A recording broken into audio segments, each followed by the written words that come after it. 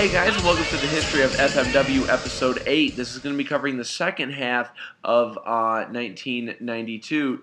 This episode is going to deal a lot with the women, and we're going to start out with that. On July 15th, Yoshika Maedamori and Eriko Tsuchiya, is that it? Yeah. Okay, cool. Tsuchiya, yeah. All right, cool. They showed up at a AJJW show holding ringside tickets, and they issued a main event challenge against Toyota and Yamada for the titles. Was this done in agreement with FMW and All Japan Women, or was this a type of shoot your own angle? Now they had formed a relationship with FNW and All Japan Women due to Megumi Kudo and Combat Toyota's past relationship and kind of being friends with a lot of the top wrestlers. So they brokered a deal for a talent exchange between the two promotions.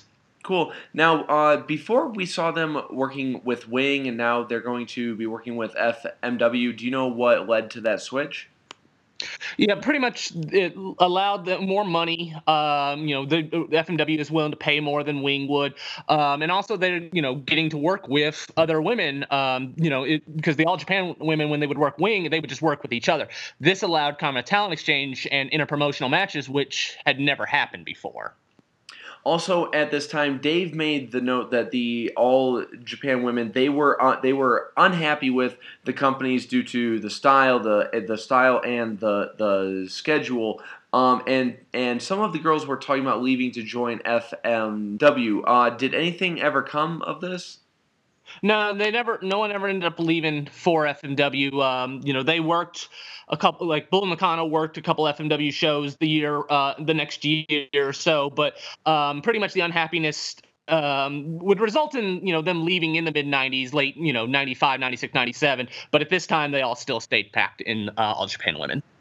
All right, cool. Let's see. FMW started the tour on July 19th, and it was the standard pattern of Tiger Jeet Singh doing squashes and then the Onita six-man tags. Now, this tour, when I was kind of reading, it kind of shocked me because there's 23 shows in, I believe, 25 days. This sounds like a grueling tour. Is this normal? No, this is pretty much in the. They're making money at this point, so they're just trying to capitalize on as much money as they can. It's kind of like WWF in the mid '80s when they started making money, where they'd start running all these shows as much as possible because they're making money. And so, they worked about 3 weeks in a row, and then there was about a 10-day break, and then the next tour started. So yeah, this was one of the more intense tours, and it kind of picked up the rest. The next couple years like this.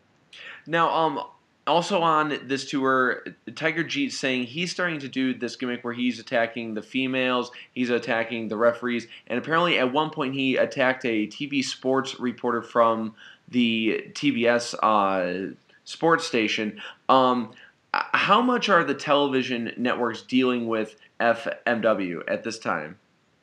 TBS had a relationship with Onita, but it wasn't like they were putting, FMW TV on or anything like that. But Onita had a relationship. They liked Onita. Onita was becoming kind of a celebrity at this point. So they just agreed to kind of work this angle to help build up Tiger Jeet Singh.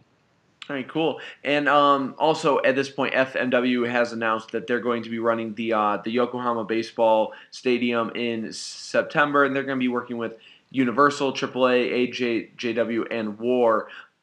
We haven't really discussed it. What was War? War was pretty much the aftermath of the SWS promotion that we went over last episode. Tenryu left All Japan. He found a big financial backer, and they had an agreement with WWF, and the promotion failed miserably, lost a lot of money, and that the backer, pretty much pulled out. So Tenryu got another backer. So they didn't have as much money or anything like that, but it was a suitable backer, and they created War, which was pretty much just the remnants of the SWS promotion. All the all the wrestlers that left All Japan with Tenryu, and Tenryu kind of created his own kind of style, that most people know as kind of the New Japan type heavy, strong style, but also mixed in with odd tag team partners. And I think that's what most people think of as War, just random tag team partners thrown in together. Cool. At this time, Dave knows that FMW is starting to trade talent with AAA more. Do you know who is going over on the FMW side? I think just kind of like masked wrestlers and everything. They didn't really bring in too many AAA wrestlers.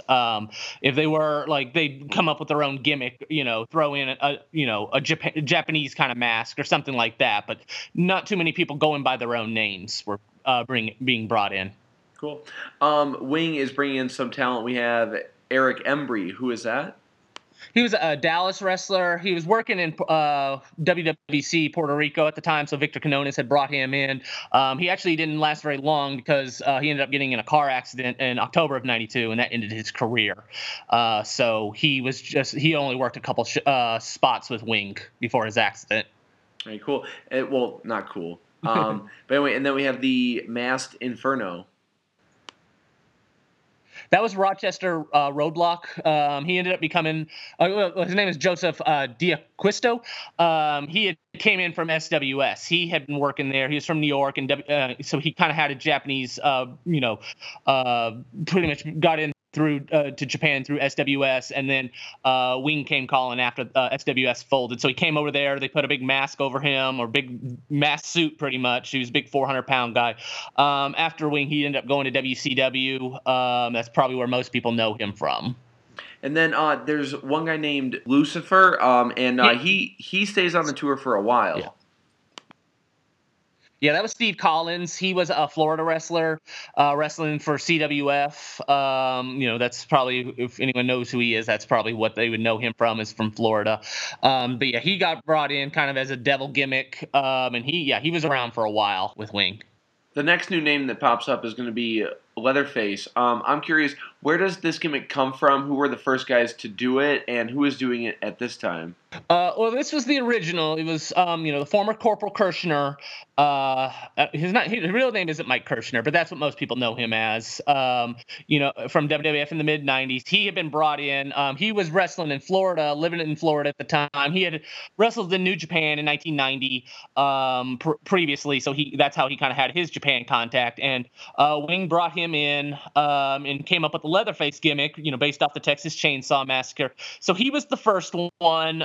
He ended up getting arrested and for punching a photographer in Japan. So he got arrested. So they brought in another guy to come to be kind of the second Leatherface. That was Rick Patterson, and that's who would end up like wrestling in the King of the Death Match. And a lot of people know him as he's kind of the second Leatherface. So, but yeah, while in Wing, and then when Kirshner got out of jail, they actually brought him back. So they had two Leatherface gimmicks at the time in Wing at a certain in '93. Cool, and then. They were the two, we're going to talk about it one day, but they were in that famous nail match as well that we'll get to in a couple of years. So in August, Wing starts their show. They draw 5,000 people, which I believe is their biggest show to this date, as Poker Face Matsunaga in a fire death match. We kind of talked about it last week, but there was no, you don't know which one came first when it came to the two companies promoting fire matches, right?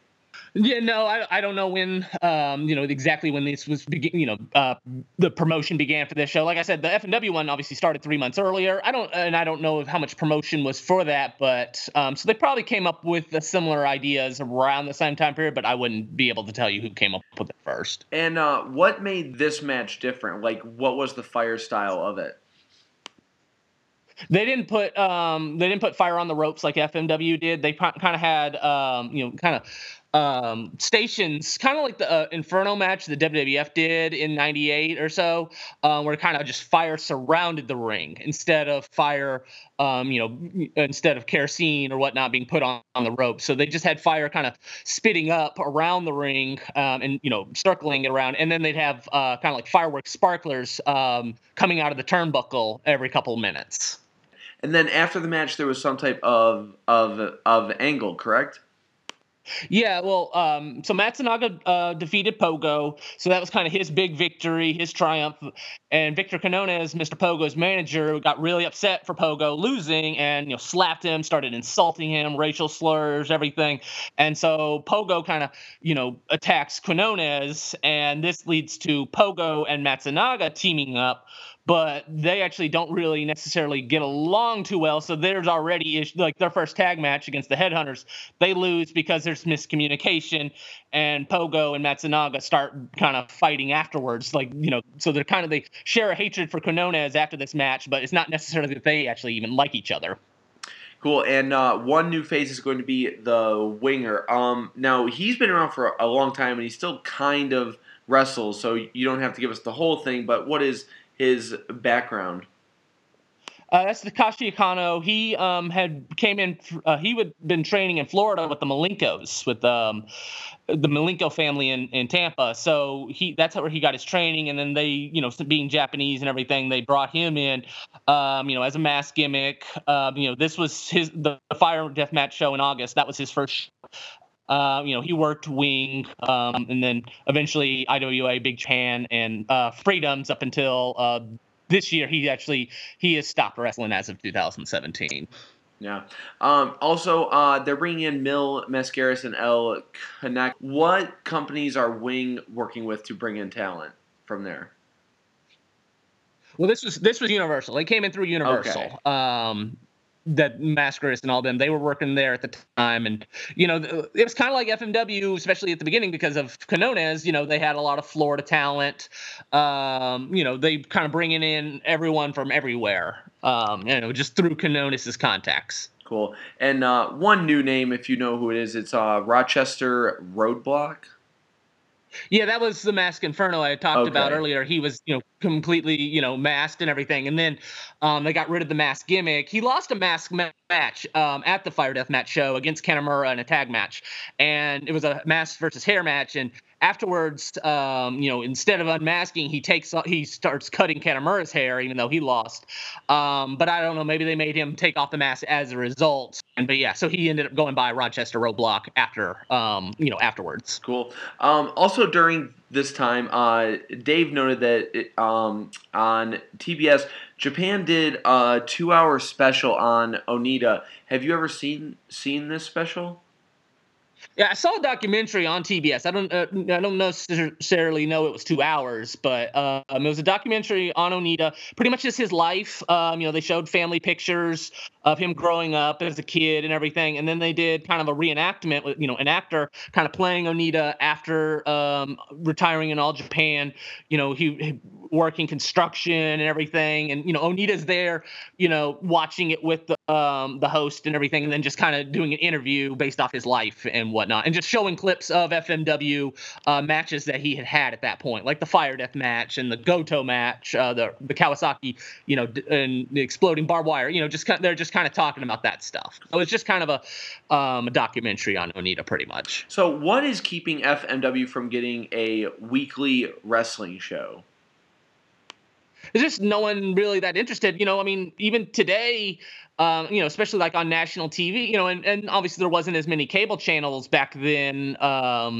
Japan, in early 90s, Japan, didn't really embrace the cable aspect at this time. So there's not as many channels. And, New Japan, which, and All Japan, which, were way bigger, they were only getting, midnight deals, being aired at 1 or 2 a.m., late night and stuff. So, no company was interested, or no TV company was interested, in an, a third brand that wasn't as popular. It took, other cable channels being created later on in the 90s for FMW to kind of get a TV deal at all. Okay, cool. And so that leads us to the August 11th show where Bull Nakano and Akira Hokuto, they kind of show up. And what do they do at this show?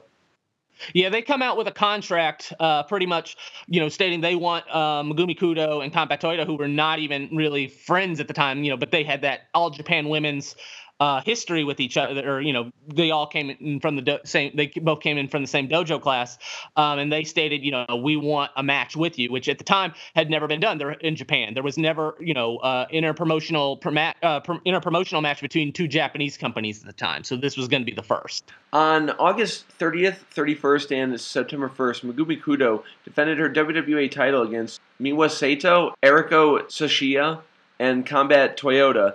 Why did they do the 3 back-to-back-to-back title matches? Pretty much to put herself as the top girl, fighting champion, shows she's the top of the class, to get her over. And also the last match with Toyota, they embraced, because they had been feuding pretty much the entire time in FMW.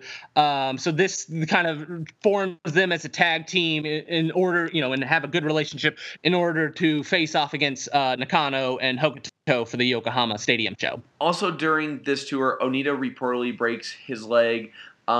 Is this real or is this an angle?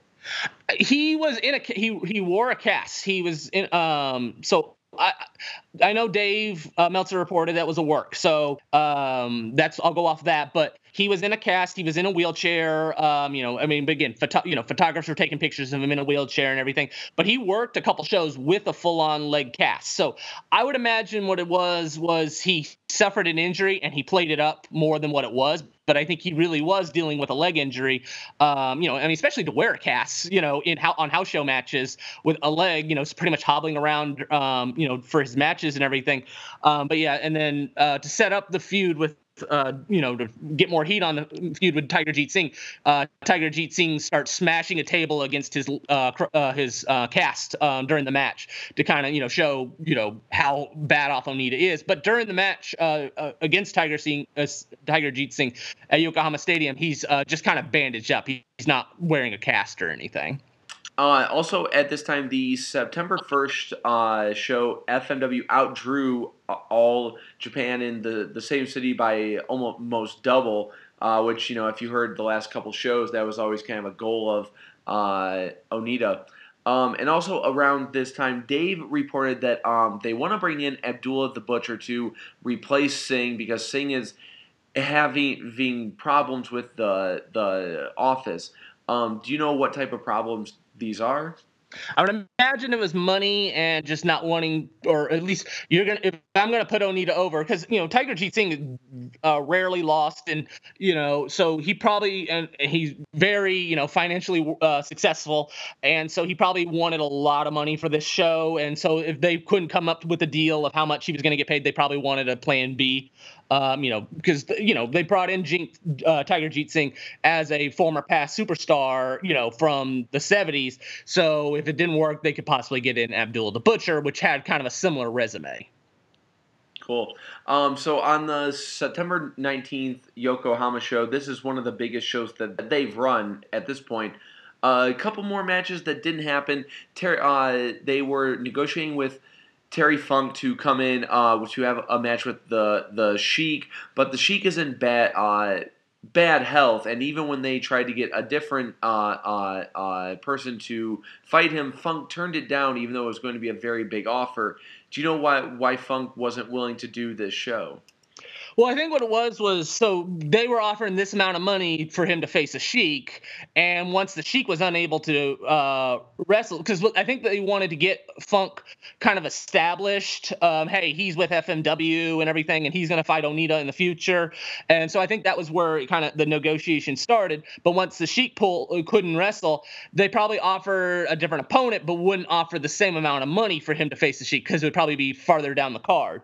So once the Sheik match wouldn't happen, he didn't, I'm guessing Terry Funk didn't want to wrestle for the amount of money because he still had to ask Giant Baba for permission to leave All Japan at this point. So it probably wasn't even worth the bother of, I'm not going to, fly to Japan for an undercard match against, a no-name, which he probably would have for the Sheik. But eventually, obviously, the next year he gets the Onita match and, he gets the permission from Baba and he gets the deal he wants in order to come to Japan.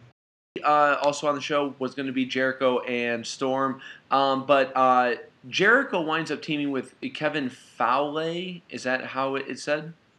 I think it's fall, but you might All be right, right. Fall. Yeah, Faule. Why couldn't Storm make it, and who was this guy? The previous year, Jericho and Storm had teamed up in FMW, and they were not given the money that they were promised. That Onita promised them. But when they got the less money, they go, "Hey, you stepped us on the money." And Onita goes, "Well, we're going to bring you back a lot, okay? So don't worry, you'll get paid back. That money back when you keep coming on tours with us." Well, they don't hear from Onita for the next year, and then when they get the call 1 year later, "Hey, want to come in for the Yokohama Stadium show?" Jericho just wants to go to Japan, so he's like, "Sure." And then Lance Storm goes, "I don't want to go." Like, wait, they stiffed us on pay. They promised us more bookings, in the future, and it took a year for, us to be contacted. So he refuses to go. So they want, FMW wants sudden impact. And so Jericho pretty much just contacts another Canadian wrestler that had been wrestling in the Western Canada Indies, and it was Kevin Fall. And so he brought him in because he kind of looked like Lance Storm a little bit and even to this day, there's listings as this match with Chris Jericho and Lance Storm, because people kind of actually don't even notice the difference between the two people. But so that was kind of the idea. So just to kind of get somebody to look like Lance Storm to kind of pretend to play him. Also on the show, Spinks comes back and he brings a partner named Brian Sayodil, who was his partner. That was a boxer from Chicago. He had wrestled the independents kind of in the Great Lakes region, so Michigan, Chicago. So he had some wrestling experience, but he was mostly a legitimate boxer. So they brought him in to team with Spinks to pretty much do the job in return, so that Spinks would not do the job in the tag match. Next up, a lot of cards, they list a team called the Alligators, but you said it was someone else. Who was this?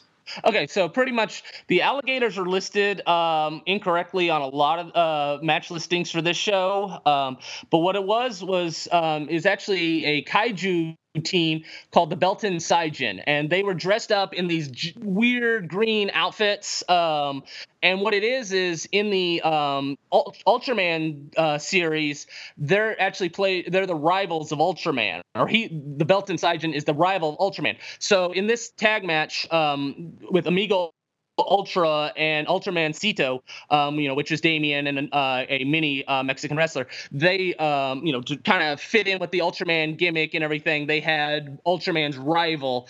And so you see this weird, gigantic green outfit wrestlers team up against the Ultraman. And they kind of look like alligators. So a lot of people have confused them over the years and thought they were the alligator gimmick, but that was actually a completely different team in FNW that year as well. Also on the show, Bull Nakano and Akira Hokuto, now they defeated Megumi Kudo and Combat Toyota. I'm just guessing, how are they booking this inter-promotional feud? Pretty much the Ultraman women are the bigger stars, so they're gonna win, and so that deal is, hey, we'll come in for your show and possibly draw in more people, fans for your product, make money for your stadium show, but in return we're going to win this match, and we're going to show. And hey, look at how great these women wrestlers are, FNW fans. Maybe you want to come see them as well. So it's pretty much, and that's how a lot of, and I mean, especially going forward, a lot of the politics in Japan, especially with interpromotional matches, is who's going to win. So a lot of it comes down to what's the bigger promotion, who's the bigger stars, and just who's more adamant that that their wrestlers are going to win. Now, the final attendance, I've seen it listed as 30,000 people in a 50,000 seat place. Do you know what the real number is? About 25 to 27, so it was close to what it was. I mean, it still wasn't by any means a sellout. They had done better at Kawasaki the previous year, so they actually never returned back to Yokohama Stadium after the show, and I think they're happy with the Kawasaki Stadium. But yeah, so this show did about half gate, but I mean, they still made a lot of money, and they still made about $1 million off this show. So it still brought in a really good gate and everything. It just wasn't it just wasn't Kawasaki compared to Kawasaki the previous year. So like I said, they never come back to the stadium after this show. All right. Also, and just to note, Onita defeated Tiger Jeet Singh to win back the WWE title in the main event. Going into October, not going to be a lot of FMW stuff going on. They would do a big tour where every night they had a barbed wire match on in the main event for each show, and they were doing 3,000 and 4,000 shows nonstop. The only new name is Cowboy Billy Johnson. Yeah, that was Joey Legend. He was a Canadian wrestler, and he had wrestled in WWF for a brief minute around '99 or so as just Joe. So it was just another one of the Canadian, Western Canadian connection that Fred Jung had helped bring in. Cool. Now, this leads into FMW promoting the year-end tag team series, and Onita chose as his partner Nakamaki, but Nakamaki left for Wing. What is the big story behind him jumping ship? All right, so Wing pretty much made a better offer to Nakamaki. Hey, you want to come over to us? And, because Nakamaki started off as just a rookie because, he had no experience. And so with FMW, so he's working opening matches and everything like that. And Wing comes in and goes, hey, we'll give you a bigger push. We'll give you, more money. And so Nakamaki tells Onita, hey, I'm retiring. So they have a retirement match for Nakamaki at the Yokohama Stadium show where he just gets destroyed by Sabu.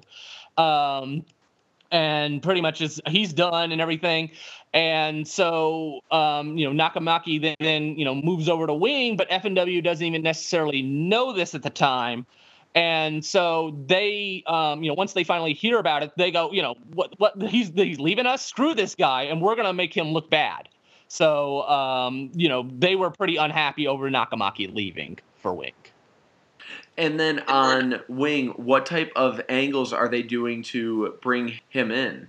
He's kind of coming in as an outsider without real wrestling experience. Like he's coming in and challenging, the mid card and upper mid card guys, like a top guy with only, a couple months experience. So they're kind of seeing him as an outsider. Hey, you're not really from, you're not really from us. You didn't, go up through the system and everything like that. Here you come, just barging on in, and you're trying, you're challenging top guys. So he kind of, became a heel just as established he's not even, he hasn't even earned his spot yet. Cool. And this actually led to on October 31st, Onita defeated Sambo Asako in a barbed wire death match with no audience at the FMW dojo. And what was the story behind that? So, like I said, Onita was like, I'm going to make Nakamaki look bad. So Onita goes, okay, you know what, Nakamaki, I'm going to let you try and come back to FMW and everything like that, but you have to fight me, and if you fight me and prove that you're worthy, you can be my tag partner. So I'm going to have a match with you. So they're not going to, they know Nakamaki's not going to show up. So they can't schedule this, schedule this for a real show where, people are paying and whatnot. So they, because they know they'd be screwing them over, not really having the match. So they have this, set up where there's photographers and everything like that with Onita, at the dojo, and they have a no rope barbed wire match, and Onita's waiting for him, just wait, and Nakamaki never shows up. And so, to make it look like, they thought Nakamaki was going to show up, but, we were going to have a match. So they just volunteer and have Sambo Asako wrestle the match. But yeah, so it's pretty much to make Nakamaki look like a coward. Onita's going, hey, Nakamaki, was too scared to fight me, and now he's ran off to Wing. So it's just, like I said, they were pretty pissed off that Nakamaki left the way he did, and they wanted to bury him as much as they possibly could on the way out. All right, cool. Also, and final note on this, the FMW women, they were doing a tour with All Japan Women, and eventually Shia, she suffered an injury to her leg, and they were pulled off of the tour. But Dave says that this was a work. What is the story behind that? Yeah, again, it's the politics of the FMW. They're bringing in they're letting their girls now tour with the All Japan Women. But Tashia and Maya Damori are not good workers at all. And all Japan women see this and they go, we can't be having these two girls beat our girls. Like they're not anywhere in the level of these girls. And so we're not going to have these workers, Tashia and Maya Damori, beat our women when obviously they're inferior. So we're gonna, keep beating. We're gonna have them lose on every match, on this tour. And Onita sees that and goes, I don't want my girls losing every match. So we're gonna have to pull them out. So it was just kind of this politics of I don't want my girls, I don't want my wrestlers to lose to another promotion over and over and over. So he pretty much cut them out and got them out of the tour. All right, cool. And finally, in this month, Dave notes that Wing is going to be doing a show on November 10th, and they're going to be working with two companies that I haven't heard of. One is called Oriental Pro, and one is called Now NOW. Where did these companies come from? So at this time, there's a lot of promotions are starting up. Now is the Network of Wrestling that was started by Kendo Nagasaki, who had wrestled earlier in FMW. So he started his own promotion. They had a relationship with Global. So like Harlem Heat, Stevie Ray, and Booker T had wrestled for Now. JBL also was working for Now. So and it wasn't by any means a successful promotion at all. It was just a low-end indie in order to get kind of, for Kendo Nagasaki to, to pretty much book himself. But as Now eventually ended up failing and closing down, it actually started up Big Japan. So the Big Japan has roots with the Now promotion because Kendo Nagasaki and Great Kajika, they pretty much formed Big Japan together after Now ended. Oriental was a promotion by Ryuma Go, who we had talked about in previous episodes. He had been, working the Pioneer Sensei promotion until it closed down. And when it closed down, he started up Oriental. And it was kind of a hardcore promotion, but not really. He had relationships with the Portland promotion. He had traveled over to Portland, so he was working with the CWUSA, which was the promotion that started up after Portland, the famous Portland, that promotion that went 40, 50 years. After it closed down, the CWUSA promotion started up. So he had, like Portland wrestlers, Sandy Barr and everything, work shows, the Harris Brothers, work shows like that. And it didn't last very long either, but it was kind of a blood promotion as well that didn't do very well. Just to finish out Wing, the only new talent that are going to come in before the end of the year is going to be Crash, the Terminator. I know who he was. I think most people do. But if you want to just kind of let us know about him. Yeah, that was Bill DeMott. Most people, know him from his WWF run. He was Hugh Morris in WCW. At the time, he'd been working in Florida, and Puerto Rico. So again, it was just probably known as Contact, and brought him in as a a painted face babyface that worked, and he helped out the younger guys. He helped train Kanemaru and everything. So it was, he worked a couple tours, and then, like I said, he eventually would end up going to WCW and WWF.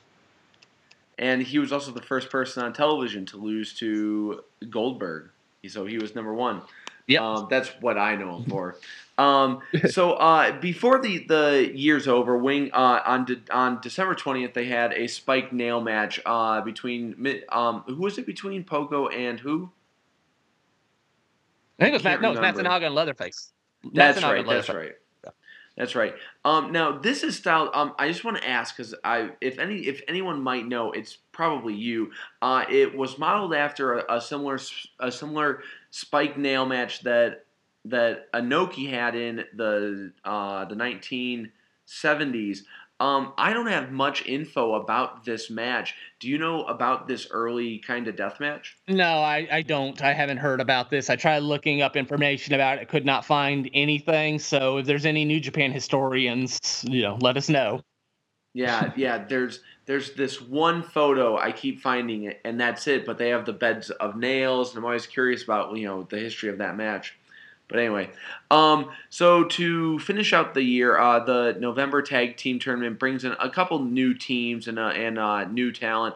To start off, who who are the Psychos? Psychos were Billy Anderson and Tim Patterson. That was a group, they had been working previous FMW shows under different identities and different gimmicks, the mercenaries. So they were just another, foreigners that were brought in, just and put in under different mask to be a tag team for the tournament. All right. And then Sabu, he started teaming with Kareem Sudan. Yeah, that was Don White. He was a St. Louis worker. He had worked in Calgary and Portland in the mid '80s, and by the early '90s, he was doing an Abdullah the Butcher gimmick. So pretty much he was doing Abdullah the Butcher gimmick in St. Louis. So pretty much they heard about that, and I guess they wanted Abdullah the Butcher, but they couldn't come up with because Abdullah the Butcher is probably one of the very few workers that never, deathmatch workers that never worked FMW. So they probably wanted him, couldn't get him, so they wanted to just kind of get a knockoff that was cheaper. So they brought in Kareem Sudan to pretty much do the jobs for the Sabu tag team.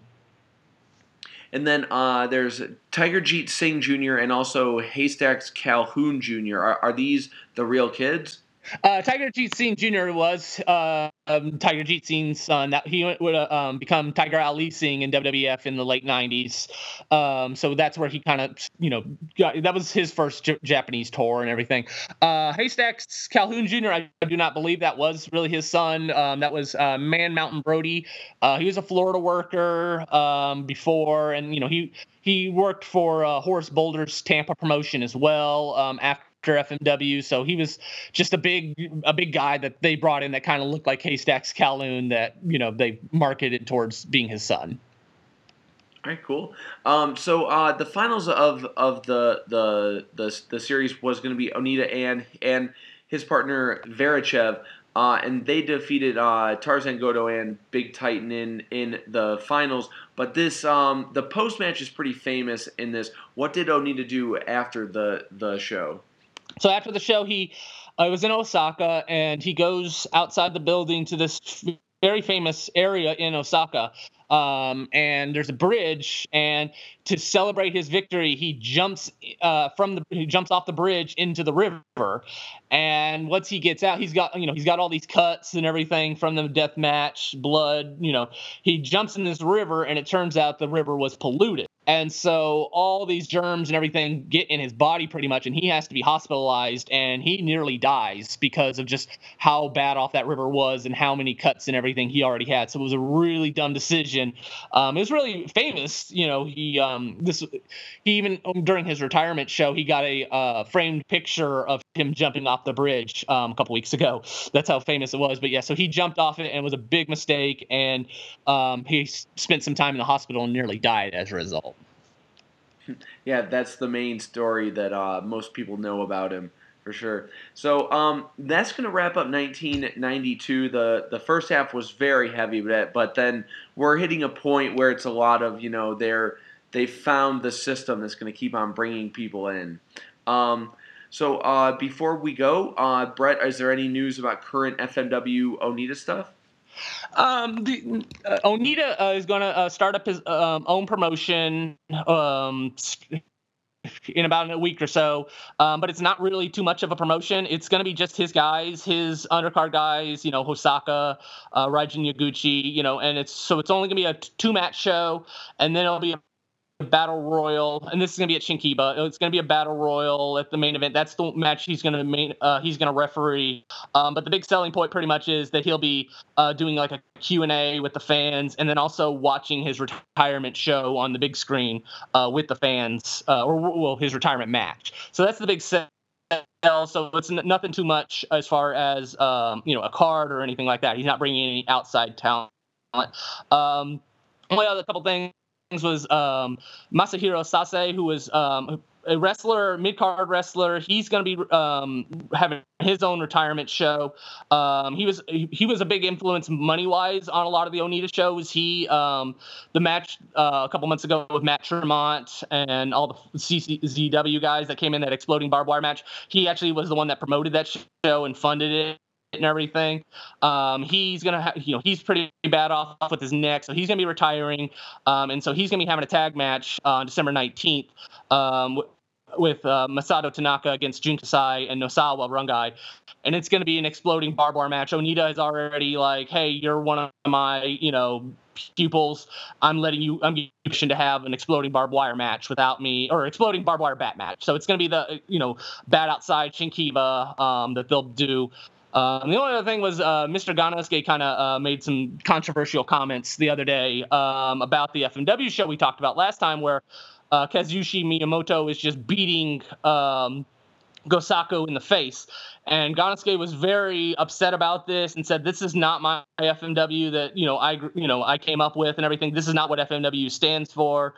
And the promoter, the former promoter of, did I talk about this already? I'm sorry, am I repeating myself or no? A little bit, but you can keep on keep going. Okay, I didn't want to repeat that. I was like, wait, I feel like I've said this part before. I'm sorry if I have. Well, kind of, yeah, but it's it's still, you can say it again if you want. That's okay. Yeah. So anyways, Ganosuke was pretty upset about this. The FMW